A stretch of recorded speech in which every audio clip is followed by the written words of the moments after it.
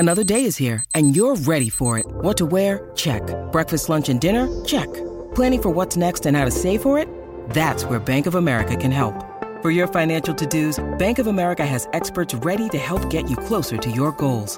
Get started at one of our local financial centers or 24/7 in our mobile banking app. Find a location near you at bankofamerica.com/talktous.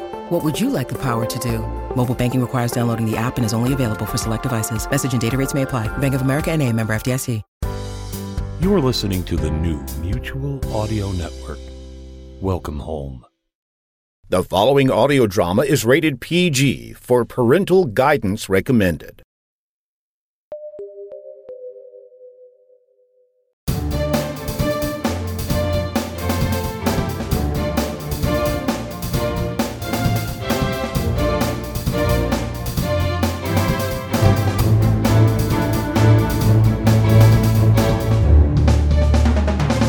Hi there, and welcome to Season 13, Episode 542. And we're your hosts. I'm David Alt, and he's Jack Ward. Hi there. And we have a very tight episode today with back-to-back episodes of Matthew McLean's amazing Hostile Worlds. So without further ado, it all begins right here on the Sonic Society. Hello and welcome to Hostile Worlds, the podcast that takes you to places you'd die to see and places you'd die if you saw. You're aboard a ship called the Tardigrade. It's an all-purpose vehicle that can fly, float, dive and dig through any environment in the universe, no matter how hot or cold it might be. We're on our way to Titan, the biggest moon of Saturn, and the only cosmic body other than Earth that we know for certain has actual lakes and seas on its surface. I'm your host, Matthew McLean, and if you haven't heard episode 1 yet, I'd advise you to go and check that out first. We'll wait right here for you until you catch up. If you've already heard episode 1 though, you'll hopefully remember our example of the peppercorn and the basketball. The basketball represented the size of the sun, whilst the peppercorn was a scale comparison of Earth. The distance between the two was 6 full car lengths, parked nose to tail along the side of the street we were standing in. So Titan is even smaller than Earth, about half the size in fact. That means we'll have to split our peppercorn in half, and we'll need to take it further away from the sun too. A lot further. Whilst Earth is about 93 million miles away from the sun, Titan is a massive 886 million miles away from it. That's nearly 10 times the distance. So, instead of 6 parked cars between the two, we're now looking at a distance of 57 car lengths. And, as you can imagine, being that far away from the sun means that Titan is cold. Very cold.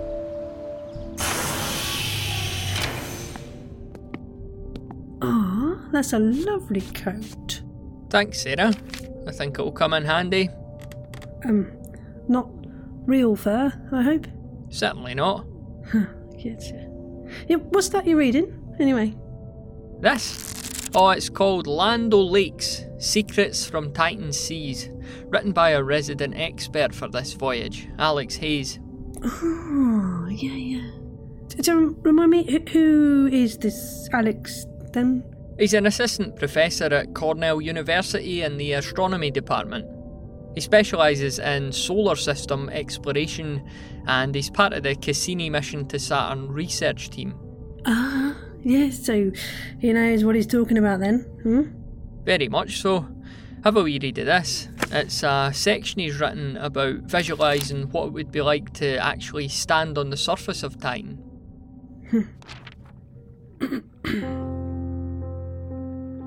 Imagine yourself standing at the shoreline of a picturesque freshwater lake, surrounded by soft grass and leafy trees. Perhaps you're enjoying a peaceful lakefront vacation. In the calm water, you see the mirror-like reflection of a cloudy sky just before it begins to rain. Now, let the surrounding vegetation disappear, leaving behind a landscape you might more reasonably expect to see in the rocky deserts of the southwestern United States. The temperature is dropping too. all the way down to a bone-chilling minus 295 degrees Fahrenheit. That's about minus 180 degrees Celsius or 92 kelvins. The air around you feels thicker, although you yourself feel 7 times lighter courtesy of reduced gravity. As the clouds pass overhead, you notice that the lake's surface now reflects a hazy orange sky with the brightness of early twilight. After the clouds have moved on, you finally begin to feel rain hitting your hands. However, the rain falls much slower than normal, and the drops are bigger, with large splashes following each impact. The ground you stand on is a loose, sandy mixture of broken-up water ice and organic material, like plastic shavings or styrofoam beads. On closer inspection, the lake doesn't hold water, but a liquid, not unlike natural gas. And you'd be better holding your breath because the surrounding air has no oxygen. If you can picture all of this, welcome to the surface of Saturn's largest moon, Titan. Well, that certainly sets the scene, doesn't it? I feel cold already. Yes. That's why I've got the fur coat on. The fake fur coat. As long as it does the job. So, are you going to ask Alex lots of questions about Titan before we get there? Already did. I spoke to him on our radio thing. Listen, we really do need a better name for that, don't we? Probably, yeah. Any suggestions? Well, just, radio? Needs to sound more high-tech. Comms interface, maybe? That'll do. Happy to be of service. What was I saying again? Well, you mentioned something called the Cassini mission. Oh, yeah. Well, that's actually a really good place to start this episode. Here, let me put my presenter's hat on for this. Oh, that's an ace hat. Ha! It really goes well with the faux fur coat thing. You sure? I don't look a bit weird, do I? There's a bit, but as you said, it's all audio, right? You know? Huh? Yep, I suppose. So, historically, we didn't know very much about the surface of Titan. Because it's surrounded by this thick atmosphere of orange clouds, scientists and astronomers were never able to get a proper look at it from afar. It was just floating there, eluding us like some big mysterious rusty snooker ball. But in October 1997, the unmanned Cassini-Huygens spacecraft was launched, and it was heading for the outer solar system to visit the neighbourhood of Saturn and Titan. The spacecraft had a long to-do list of missions and tasks to be carried out over the next 20 years. The mission would finally come to an end by taking a dive into Saturn's atmosphere in September 2017. But it was back in July 2004 that Cassini originally entered the orbit of Saturn and got to work in the region. A few months later, in December, the Huygens part of the ship, which was actually an atmospheric probe built by the European Space Agency, detached itself from the main body of the spacecraft. The Huygens probe began its descent towards Titan, where it would penetrate the haze layer and land on its surface. Finally, about 350 years after Titan's discovery, mankind was about to get a look at exactly what lay underneath those mysterious clouds. I remember this well as a young sci-fi enthusiast. I'd been obsessing over some really far-fetched artist impersonations of what it might look like on the surface of Titan. There was one that still sticks in my mind. It depicted towering Lovecraftian monsters fighting dinosaur-style creatures as a giant volcano erupted behind them. I mean, okay, it probably wasn't endorsed by anyone with a scientific background, but still, I was just thinking, what are they going to find out there? Those running the mission had probably ruled out the Huygens probe getting a ringside seat to Cthulhu wrestling with a Stegosaurus.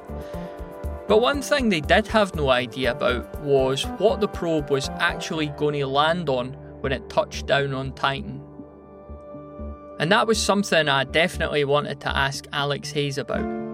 Here's a clip from a recent conversation over the radio comms interface. Ooh, another cassette tape. Mm-hmm. So the story of the Huygens probe descent into Titan has multiple elements that are really fascinating. The first one is the probe itself. So Titan is the second largest moon in the solar system, the only moon with a substantial atmosphere. And because of that atmosphere, we couldn't see down to the surface.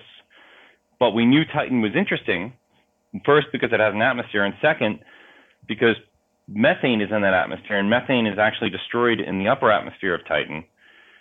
And in about 10 to 100 million years, all of the methane that's in Titan's atmosphere would be destroyed by high-energy particles from the sun, which means there has to be a source. And in the process of destroying that methane, which is a chemical process known as photolysis, you generate higher-order organics. The one that you produce the most of is ethane, and it turns out at Titan's surface, ethane is a liquid. And so because we couldn't see down to the surface, and we knew that over billions of years, if this atmosphere was present, first of all, you have to replenish that methane that's depleted every 10 to 100 million years from something, and you have to then store the products of destroying that methane, the higher order organics that are formed, the predominant one being ethane, which is a liquid. And so there was a possibility that Titan was actually a global ethane ocean, and so Titan could have been an ocean world. And this was the picture we had of Titan when Cassini was launched. And the Huygens probe, which was created by the European Space Agency as their contribution to the mission, was made to either land on a solid surface or to float on a hydrocarbon sea because they didn't know what Titan's surface was made of. A global ocean world, just like that famous Kevin Costner film. Robin Hood, Prince of Thieves. That's the one. Can you imagine the excitement here though? I know we've just banged on about how far away Titan is, but in the grand scheme of things, it's right here in our backyard, in our own solar system. Yeah, and a mere 13 years ago, we didn't know what it was really like underneath those thick cloud layers, eh? And people had been working on the Cassini project since the early 80s. Think how they must have felt as the Huygens probe entered Titan's atmosphere and began to descend. It was pure exploration, pure discovery. We had no idea what it was going to find. Was it going to land on a solid surface, or was it going to land in a large moon-wide sea of ethane and methane? And the probe was made to either float in the methane-ethane sea or land on a solid surface. And as it broke through the haze layers that are generated by breaking methane up in the upper atmosphere, what it discovered and found was a landscape very similar to Earth. So, hang on, just to make sure I'm following this. So, Cassini is the spacecraft itself, and the Huygens probe pretty much hitched a lift up there and jumped out when they flew past Titan. That's about the size of it, yeah. But it didn't end up landing in a big ocean of liquid natural gas in the end. It didn't, no. In fact, the Huygens probe didn't actually confirm the existence of these at all. It wasn't until early 2007 that scientists finally announced definite evidence of lakes filled with methane because of the images they were getting back from repeated Cassini flybys. So, back in 2005, what were the Huygens probe's first views of Titan as it made its way down under the clouds? Well, Alex told me that the landscape itself was a mixture of small hills and rocky flat plains. So, just to set the scene in your mind, it was immediately noticeable that the hills were covered with carved channels which looked like they'd been formed by flowing liquids. In other words, by rain. Off in the distance there were these large black streaks running over the landscape. Those turned out to be hydrocarbon dunes filled with organic sediments. The probe itself landed on a flat plain at the edge of one of the hill slopes. The ground was covered with fist-sized cobbles, which scientists suspect are made of water ice, although they can't be absolutely certain about that. Another thing they can't be certain about is how these cobbles came to be rounded. Maybe that happened by being swept along a stream bed, or maybe it was the weather conditions on the surface that shaped them. The one thing we can be certain about though, after seeing these images sent back to us from the Huygens probe, is that Titan, with its channels, dunes and plains, looks very similar to many of the desert regions we'd find back on Earth. Huygens was able to continue sending data for about an hour and a half, after which the rest of the images we'd go on to receive from Titan would be courtesy of Cassini, flying by far overhead, scanning down with its radar vision. We know now for sure that there's much more to Titan than what those initial images showed us. And now that the tardigrade's making that same journey down onto the surface that Huygens did back in 2005, it'll soon be time for us to get out there and explore for ourselves.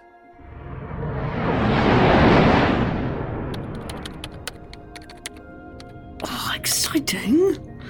Right, I better let you go and land the thing then, Sarah.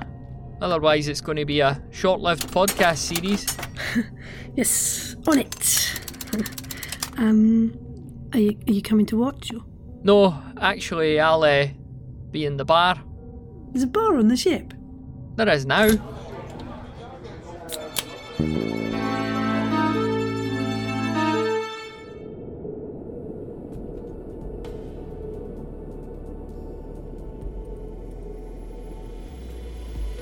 Right, what have we got under this big old cloud layer? Some hills in the distance. Need somewhere flat. That looks like the Huygens probe down there. That's quite handy. Right, I'll just try to land right beside it. On top of it. Beside it.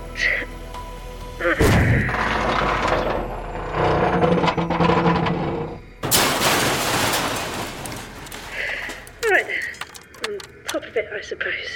Fine. Yes. Hello everyone. Excuse the lack of official sounding astronaut jargon, but we're here. And I guess I should say a welcome to Titan. Brilliant work, Sarah. I barely spilled a drop there. We'll get together in the briefing room in 5 minutes, okay? Got it. See you there.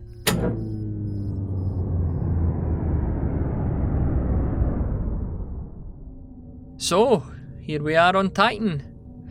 Last time I set an audio drama here, it didn't really end well for the characters. Fortunately for you guys, we're trying to stick closer to facts than we are to fiction. Hooray for facts. Colin, what was that famous Marilyn Monroe quote again? The first casualty of war is always the truth. That's the one. But that unfortunately means that those fake fur coats I'd brought for us aren't really fit for purpose.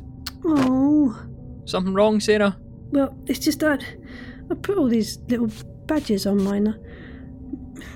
That's okay, you could still wear it inside the ship. But when you head outside, you're going to need something a little more sophisticated. Oh, wow. So, these are exactly the type of spacesuits needed to walk on the surface of Titan. Does anything immediately jump out about them? Yeah, they're a lot more streamlined than the big puffy suits that astronauts used to wear. Oh, it's like a sort of sci-fi scuba diver outfit. Exactly. And that isn't just a fashion statement, although I did take a lot of mirror selfies earlier when I was trying mine on. These suits aren't actually pressurised because the surface pressure out there is a wee bit higher than what we're used to back on Earth. It's worth pointing out though that although the surface pressure on Titan's higher, the gravity's a lot lower, so we might not look like the same astronauts who walked on the moon, but we'll definitely bounce around and move a lot like them when we're out there. So, your suit really has two main jobs. The first is to stop you freezing to death because, as we've already established, it's really cold out there. Temperatures average minus 295 degrees Fahrenheit, which is minus 180 degrees Celsius. That makes Antarctica sound like the Caribbean, huh? The second job of your suit is to keep you breathing because there's no oxygen out there. Not only that, but back in 2012, Cassini actually detected what appeared to be a massive cloud of cyanide gas floating down at the South Pole. Oh, crikey. Yeah, you probably wouldn't take a lungful of that, would you? Are you sure these suits will work? Have I ever let you down before? Well, there was that time when Okay, so now that we know we're going to be safe out there, let's take a look at some of the places of interest on Titan.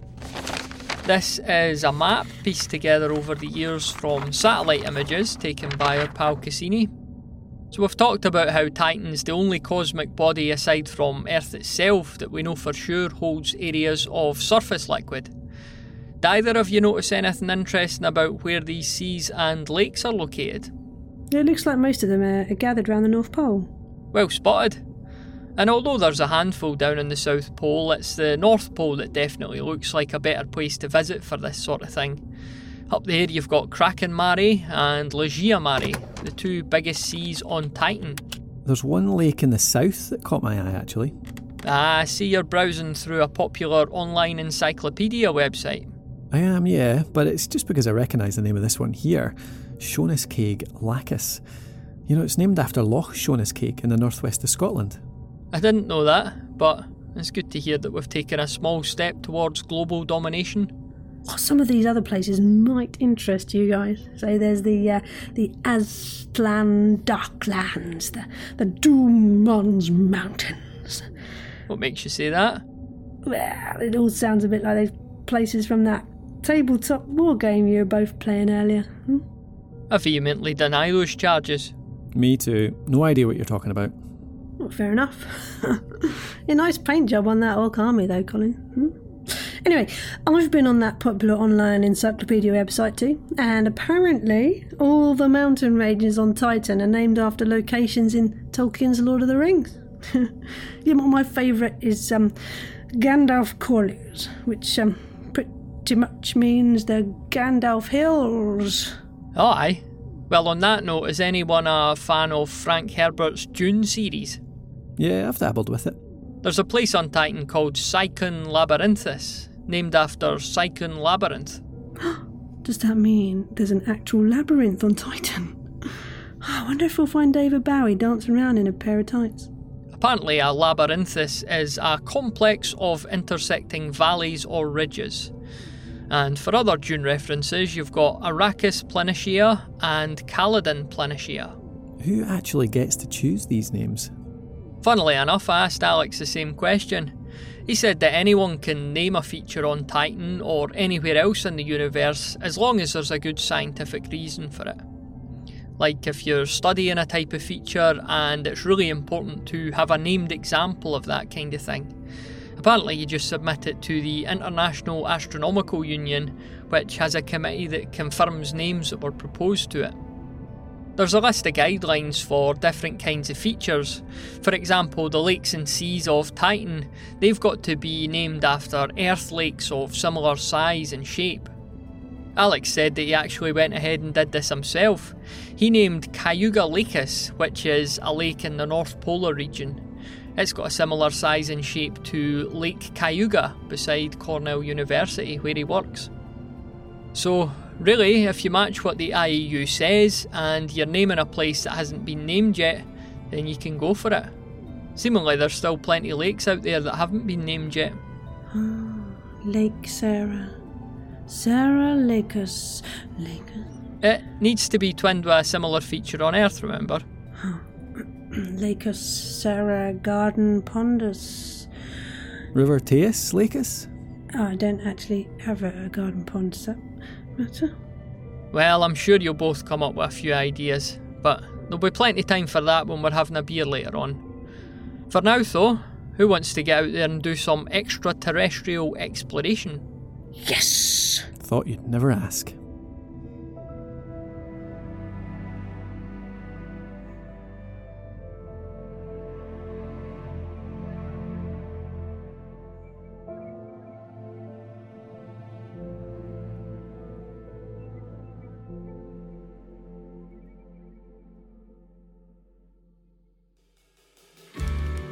So, between you and me, I didn't really fancy going out there myself.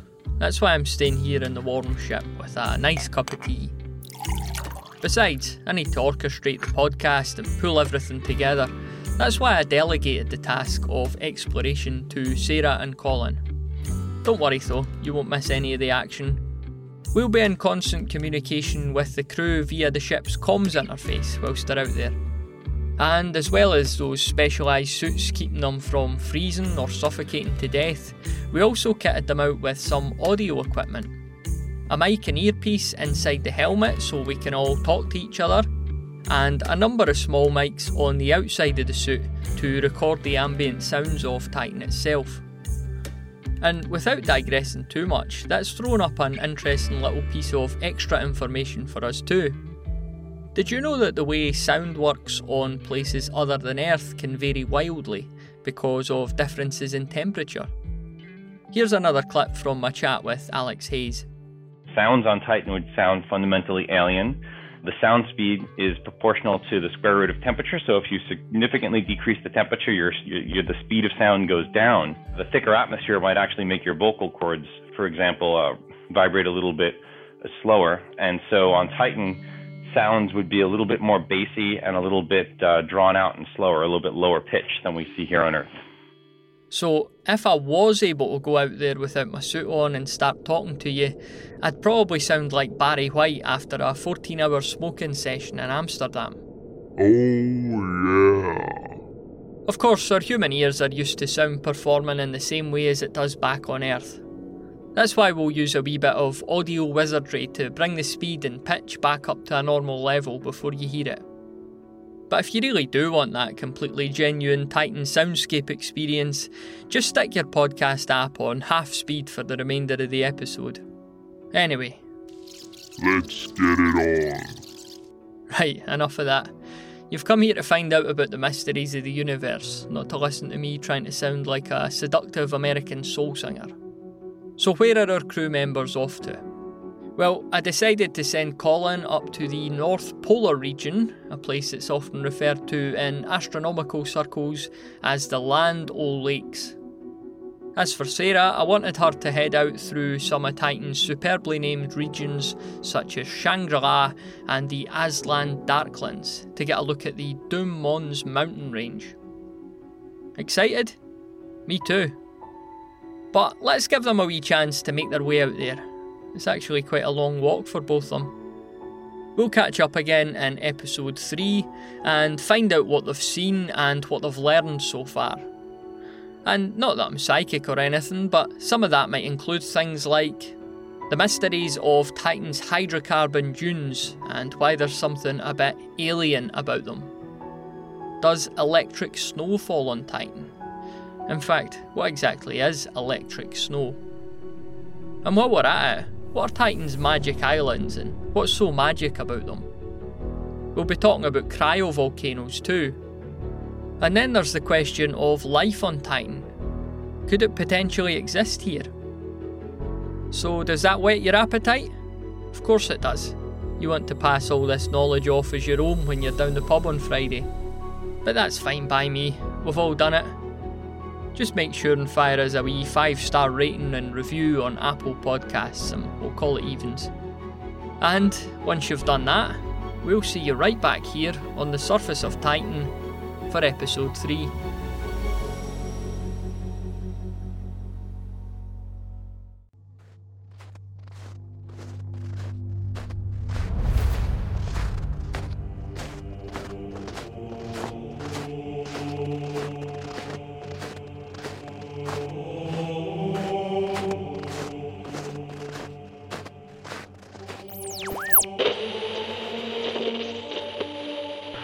Sarah? Oh, hello. I was starting to think you'd forgotten about me. No, not at all. I was just outside trying to get a look under the ship. I swear, I think we've actually landed on top of something. We landed on something? Yeah. Like what? Don't know, but there's this crumpled looking bit of metal with writing on it, and it honestly doesn't look like part of the ship. I can't really make out what it says, but it's something like Hoy generator. Yes, the Hoy generator. Yes, definitely part of the ship. Hoy generator? I don't remember seeing that in the blueprints. What does that even do? Yeah, it's complicated. No, you wouldn't understand. I No? Okay, fair enough. I'll take your word for it. Good, because my word is true and honest. Right, okay. Anyway, on with the show. On with the show. Yes. This is Hostile Worlds, a series created and presented by thepodcasthost.com, and a journey to some of the most fascinating yet deadly places in the universe. In short, this is the show that takes you to places you'd die to see and places you'd die if you saw. I'm still not 100% won over by that tagline, by the way. But who cares about that? We're on Saturn's biggest moon, Titan, in the outer solar system. My name's Matthew McLean, and I'm your captain and guide on this historic journey. In this episode, we want to take a not quite literal dive into the only known surface-lying bodies of liquid in the universe other than our own back on Earth. So what does that even mean? Well, on Earth we've got oceans, rivers, lakes, lochs, ponds, puddles. The only other place we know for certain that has similar features is right here on Titan. Except rather than being liquid water, these are liquid natural gases. Liquid natural gases that exist in that form because we're so far away from the sun that it's absolutely freezing out there. I say out there because I'm sitting in the warmth of our ship, the Tardigrade, and I've sent my crew members Sarah and Colin out there to do the exploring, whilst I keep in touch via the comms interface. I also drink tea. But T's and C's aren't the only things mentioned in this episode. There's loads more aside from that. We're going to take a look at the mystery of Titan's alien dunes. We'll find out the meaning behind the term electric snow. We'll speculate on the potential cause of Titan's mythical magic islands. We'll talk about cryovolcanism and why we think cryovolcanoes exist on Titan. And we'll pose the question of life way out here in the outer solar system. Does anything live here now? Has anything ever lived here at all? But for now, let's get back to Sarah. How are you getting on out there? All good. Yes. I'm currently in this huge dark region called Shangri-La, just south of the equator. Yes, it's like a big, massive black desert. It's huge. Shangri-La's an interesting name. Where did they get that one? Apparently it's a mythical valley in Tibet. Well, I suppose that's quite fitting, given that you're off to see some mountains. But this big black desert, what's that like? Well, I'm walking over these huge dunes, and it's it's sticky. I think that's the best way to describe it. These little granules, teeny tiny, they're all clinging to my legs and feet. Yeah, yeah. I hope you brought a doormat with us, because. I don't know. I'll need to go and check. Well, I do that though. Actually, you've given us a good segue there. Here's a clip from a chat with Alex Hayes about the ground on Titan. We still can't tell you exactly what the surface of Titan is made of. I can tell you it's a broken up combination of water, ice, and organics. Titan is just as complex as Earth, and we see varied geologic formations that tell us that the ground varies. If you were walking up a slope of one of Titan's hydrocarbon dunes, it would be very similar to walking up a slope of a big sand dune here in the Sahara or in Namibia. We've got a doormat. Hooray! Never mind that. Tell me more about these huge dunes. How huge do you reckon they are? Well, I'd say roughly about 100 metres high. That'll be a wee workout for the legs then. Well, on Earth, yeah, but at this gravity, getting up them is no problem at all, man. Yeah, it's quite fun, in fact. Yeah, I've been doing a bit more research about the place too, and you know, I swear I get a better internet connection here than I do in my own kitchen. Mental. Back to the popular online encyclopedia, was it? No, No, some more scientific sources I think you'll find, actually. Yeah, I'll send you the links to add to the show notes if you want, but I take it you want to hear the gist of it? That'd be great, aye. Well, at first, I couldn't quite put my finger on it, but there was something really strange about this place, something alien. Sounds ominous. Don't worry, no, I'm not being stalked by literal aliens, which is a relief, actually, as I just found this scary picture online with Cthulhu fighting with a dinosaur on Titan. The weird thing, though, is the dunes themselves. Go on. Well, it's hard to tell in this gravity and with my suit on, but they seem to be pointing the opposite way from the prevailing westerly wind. You've been on the beach when it's windy, right? I'm Scottish. I've never been on the beach when it's not windy. Right, well, you'll know what I mean with the way these patterns on the sand appear then, yeah? So if you look closely on the surface of the beach, the sand collects into rows, yeah? And on each row, the sand creates a barrier. It blows up to a point and then falls away on the other side, yeah? I think I know what you mean, yeah. Well, imagine the wind was blowing in the opposite direction. I mean, it would look wrong having the smooth, weather-beaten side facing away from the wind, wouldn't it? It would. So that's kind of what it feels like to me out here. You know, the dunes, they look like they point in the wrong direction. Like the winds move one way and the dunes move the other way. That's interesting. And you said you've looked into it? I have, and it's still unlikely that the laws of physics have been completely redefined here. I mean, these dunes were probably shaped by strong easterly winds during storms and periods of seasonal change here. But if winds generally blow west, why doesn't that reshape them? Exactly. Yes. Now, one of the most recent theories is actually, are you ready? Electric sand. Or, more exciting, electric snow. Electric snow? Yes, because all the liquid here is hydrocarbon gases and dissolved nitrogen as opposed to water. So that means the atmosphere is what humans might think of as bone dry. So basically all these little plasticky granules might potentially be charged by Titan's dry, low-gravity atmosphere. Now this means they'd clump together with static electricity. So winds can shake dunes on Titan, providing they're strong enough. But the prevailing winds aren't? Yeah, they aren't very strong. No, usually under 5 kilometres an hour, which is the average walking pace of an adult on Earth. Unless you forgot your shopping. Which means sticky electric sand. Yes, I love this quote I found. It's by Joe Dufek. He's a professor of Earth and Atmospheric Sciences at Georgia Tech. He said, imagine opening a box from Amazon on a cold day and seeing it's filled with those annoying plastic packing peanuts. Imagine your cat getting in the box and the peanuts sticking all over it.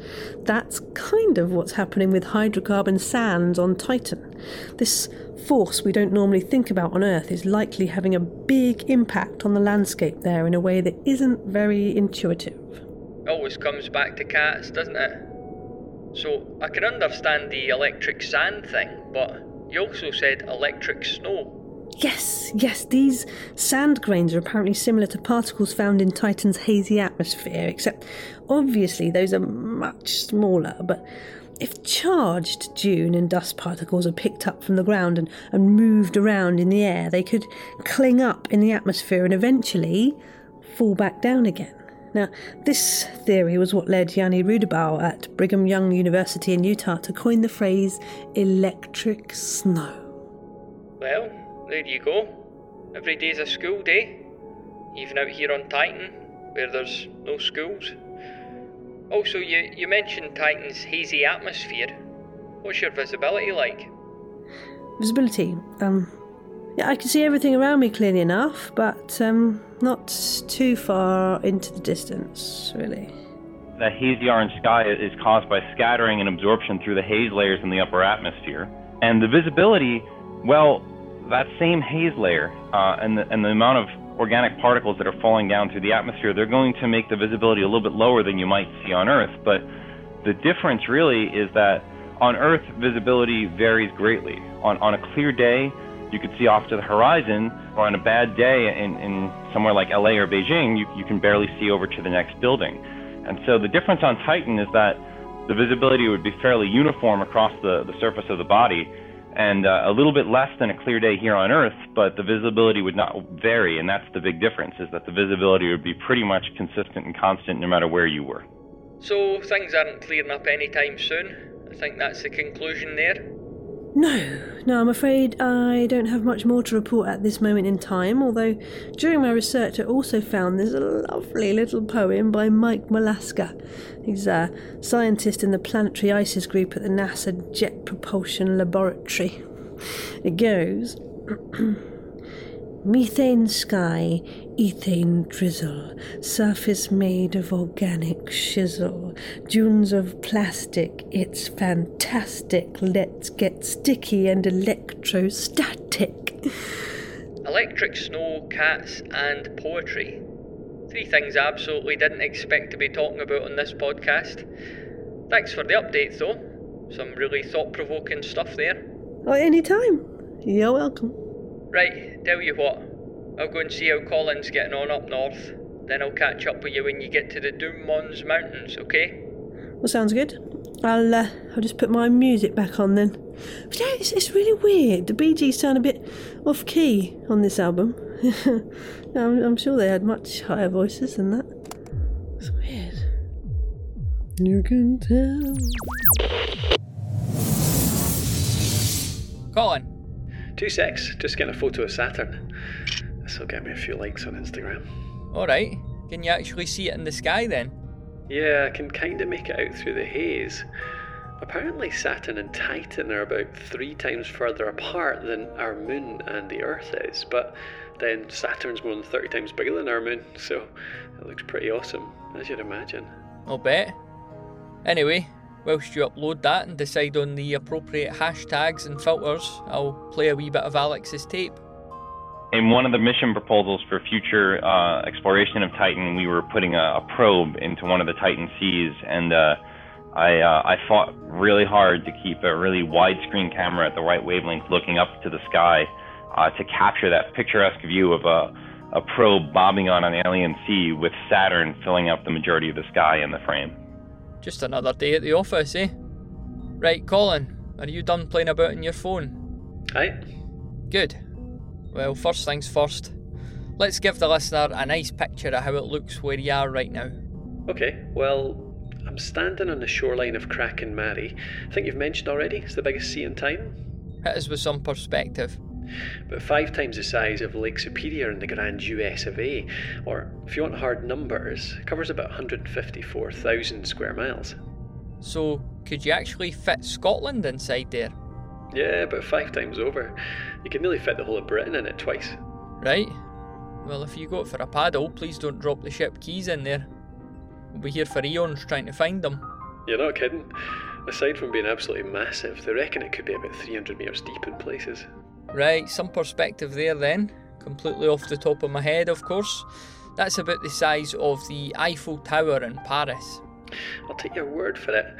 So, obviously the sea stretches out in front of me as far as I can see, which isn't really that far in this thick, soupy atmosphere, to be honest. I suppose, even if it was a clear Earth-like day, you wouldn't be able to see over to the other side? Nah, no way. What's the surface of the sea like? It's kinda hard to describe, but it doesn't really move like water. I guess that's because it isn't though, is it? There's tiny wee waves rippling over the surface at the moment, less than a couple of centimetres high, I'd say. They curl over and fall slower than waves on Earth too, because of the lower gravity, I suppose. Apparently methane's a colourless substance. Does that mean you can look over Kraken Mare and see right down to the bottom? Not really, no. It might be because of the other stuff that's dissolved in the sea though. And you know, just like water on Earth reflects the sky, the hydrocarbon seas here do the same, reflecting the orange sky on Titan. Well, not to labour the point, but You definitely wouldn't want to lose your keys in there. Yeah, especially because methane's got a lower viscosity than water too. What does that mean? Basically, it's the resistance you'd feel if you tried to move through it. Think of the last time you were at the swimming pool. You jumped off the top diving board.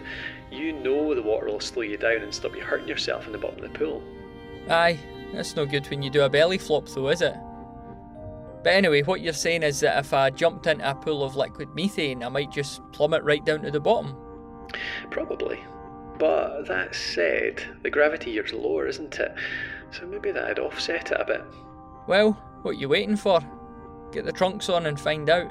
Yeah, let me think about that. Oh, I don't believe it. No, don't actually do that. I was only joking. I know, that's not what I meant. It's just that we're way out here in the outer solar system, and I'm still getting caught in the rain. It's raining?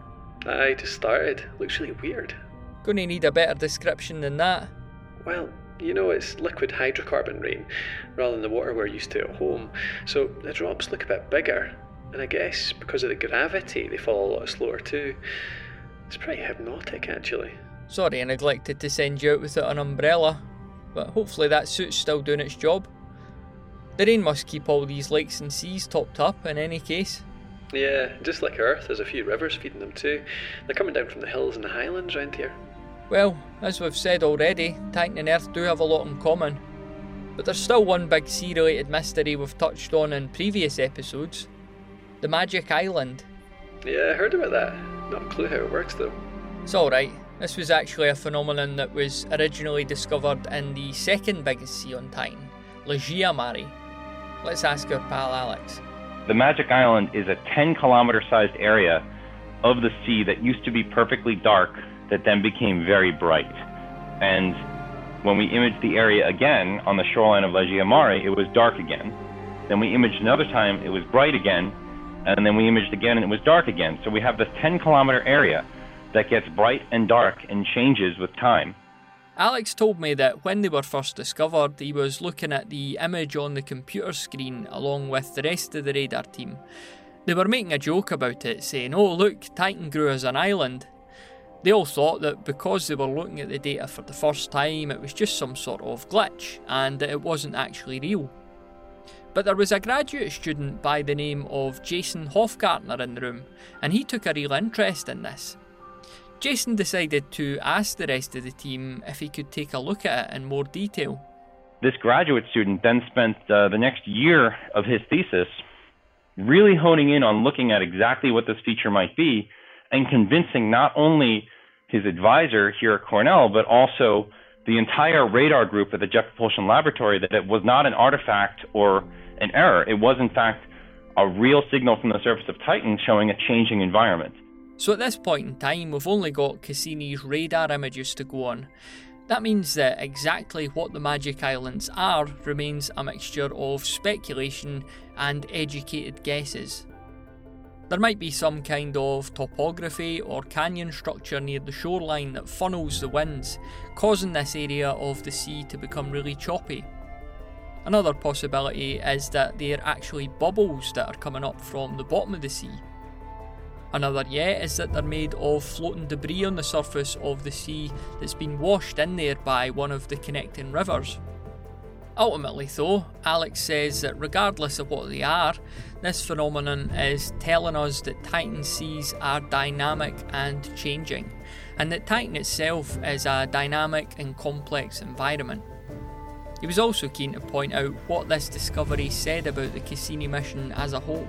The fact that the Cassini team, who had been together since, some of them since the 80s in the conception of the instrument, and certainly since launch in the late 90s, were able to listen to this very early career young researcher coming in at the end of the mission and adapting to his results and changing the mission profile to go look at that target again, because he was able to convince not only the folks at his university, but also the folks at the Jet Propulsion Laboratory and the greater Cassini team between NASA and ESA that he really discovered something real.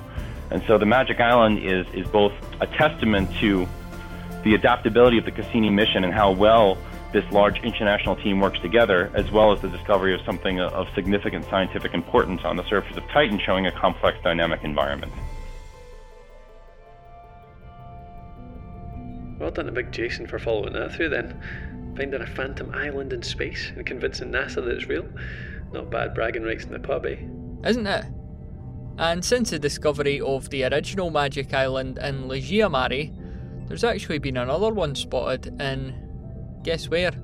Kraken Mare? Exactly. But, given that the sea's nearly twice the size of the UK, it would be a long podcast episode if I sent you out there on a raft to try and find it. That's true. Besides, we really need to get back to Sarah and find out how she's getting on at the Doom Mons Mountains. Alright then, I guess I'll see you back at the 3rd grade. I guess you will. Thanks for the report. No worries. Now, where did I put that space brolly?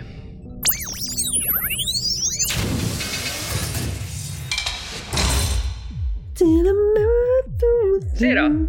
Yes, According to my computer, you've crossed the Aslan Darklands and currently stand at the foothills of the Doom Mons Mountains. That's right, yes, the Doom Mons mountain range, which is, of course, named after Mount Doom in Tolkien's Lord of the Rings. And apparently these are some of the biggest mountains on Titan. They are, yes.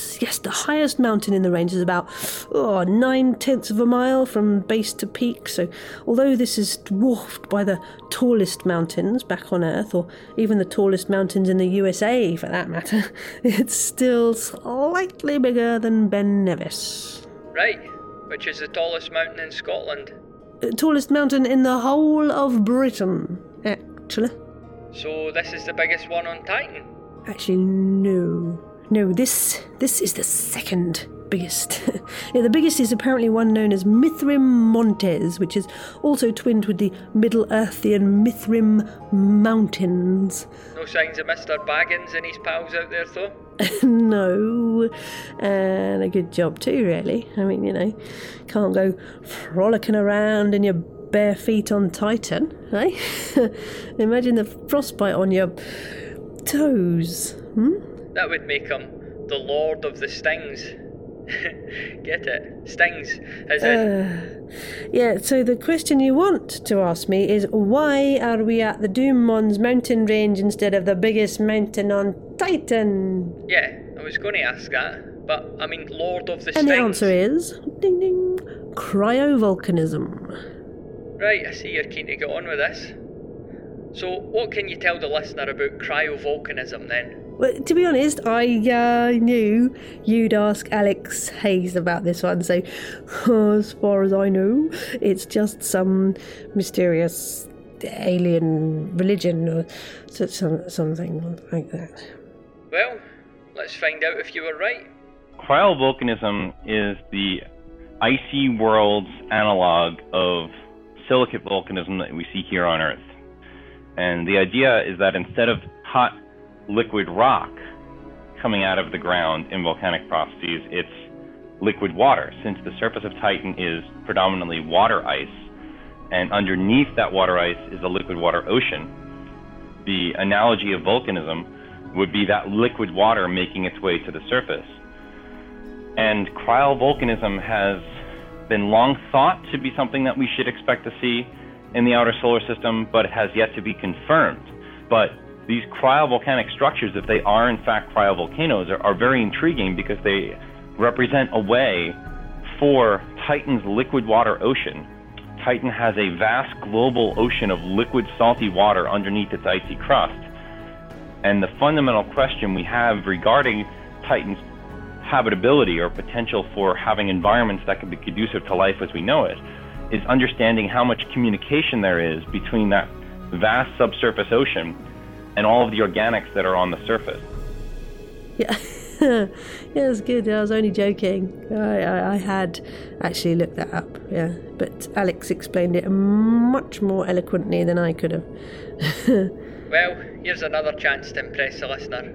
What can you tell us about the mountains other than the fact that they might be cryovolcanic? Yes, now, there's a key difference between titanium mountains and earth mountains, okay? Because these are actually made up of water ice and organics as opposed to rock. Now, the thing is, though, it's so cold that water ice on Titan actually has the strength of rock. Now, please don't mention your Lord of the Stings joke again. And there's another very interesting feature here too. It's called Sotra Patera. So when you say feature, do you mean another mountain? It's surrounded by mountains, yeah. But Sotra Patera is the deepest known pit on Titan, and it's thought to be a cryovolcanic caldera, which means a volcanic feature formed by the collapse of a volcano into itself. So basically it's a volcano that's disappeared up its own big volcanic hole? Disappeared up its own big cryovolcanic hole, if that is indeed what it is. It's nearly 20 miles wide and over a mile deep. Well, I guess that brings us nicely onto the question of the source of Titan's methane. It does? I think so. Remember Alex said that it's actually destroyed in the upper atmosphere of Titan, and in about 10 to 100 million years, all of the methane that's in Titan's atmosphere would be destroyed by the high energy particles from the sun, which, he says, means that there has to be a source.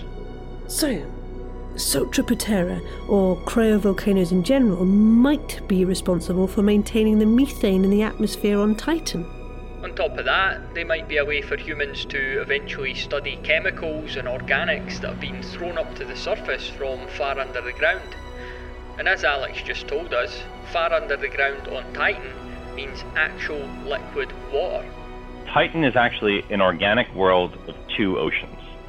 We've been talking about the lakes and seas and hydrocarbon liquids that are on its surface, but beneath the icy crust is a vast ocean of salty liquid water on Titan.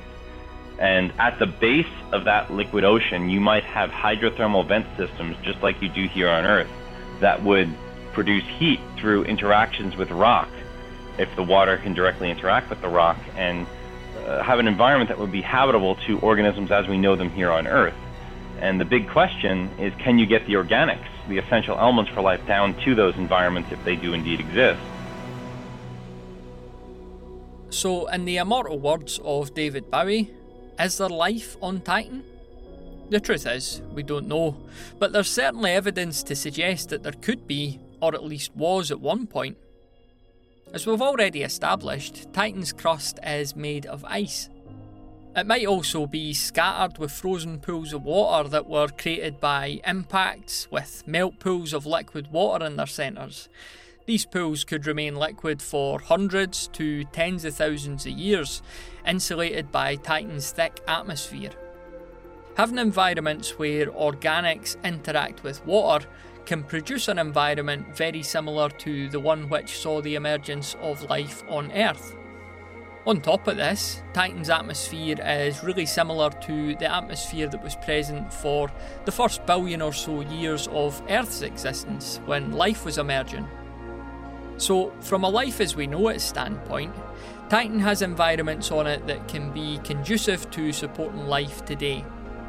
It's also a land covered in experiments how far life might have progressed in an environment very similar to early Earth, where life could have been evolving in both places at the same time.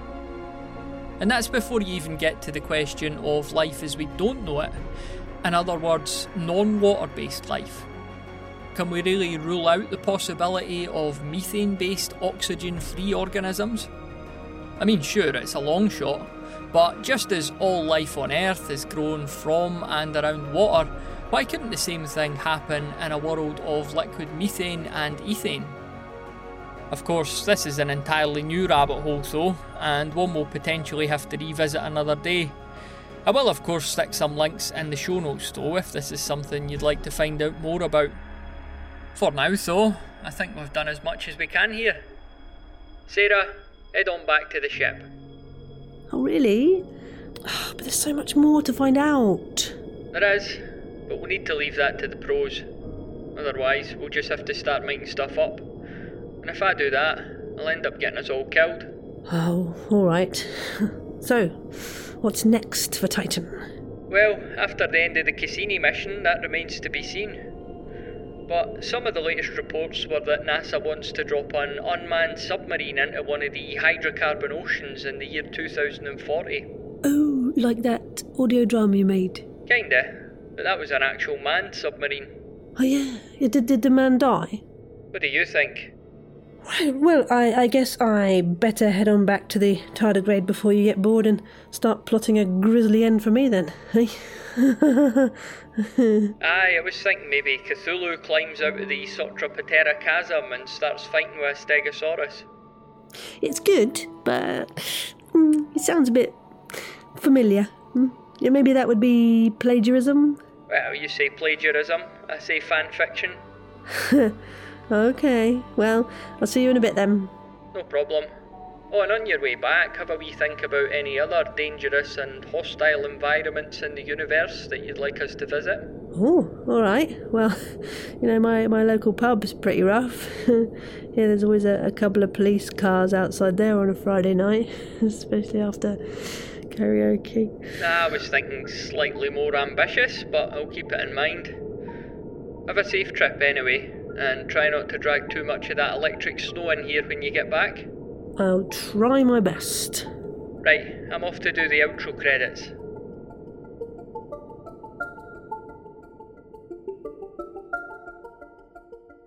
Thank you very much for listening to Hostile Worlds, a series created and presented by thepodcasthost.com. Voices heard in this episode were by Sarah Golding, Colin Gray, and myself, Matthew McLean. Also heard were contributions from Alex Hayes of Cornell University and the Cassini Mission to Saturn research team. Special thanks go to Hayden Goodfellow at Kildare Observatory and Mike Malaska at NASA JPL. On top of that, a big thanks to Astronomy Magazine, who gave us permission to make Alex's Land O'Lakes feature available as a free download in the show notes.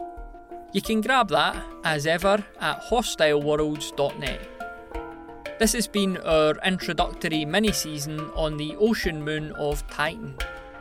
We'll be back on board the tardigrade for another adventure in November, so make sure you're subscribed to the podcast and don't get left behind back on Earth for that. And we'd love to hear from you too. Why not head over to hostileworlds.net, where you'll find links on all the ways to get in touch with us.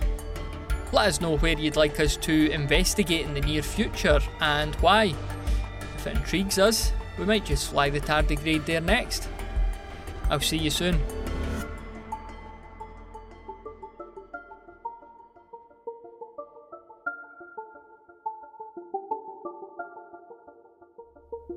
See you next week, folks, as we present our most adult-rated episode of the year. Find out more then. In the meantime, visit the Sonic Society website for news on NADSRIM. Until next week, I'm Jack Ward. And I'm David Alt. Good night. Night.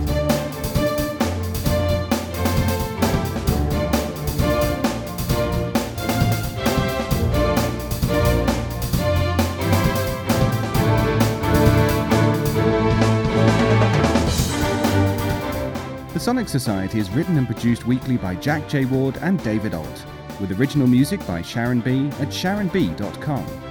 All features, interviews, and audio drama shorts are owned completely by their originators and provided to the Sonic Society by Creative Commons licensing. The Society itself originates from Halifax, Nova Scotia, Canada.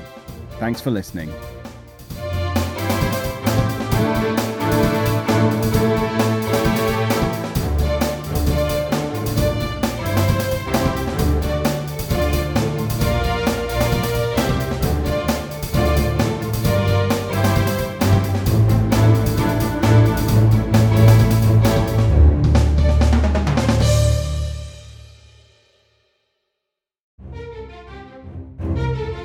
This has been an Electric Vicuna production.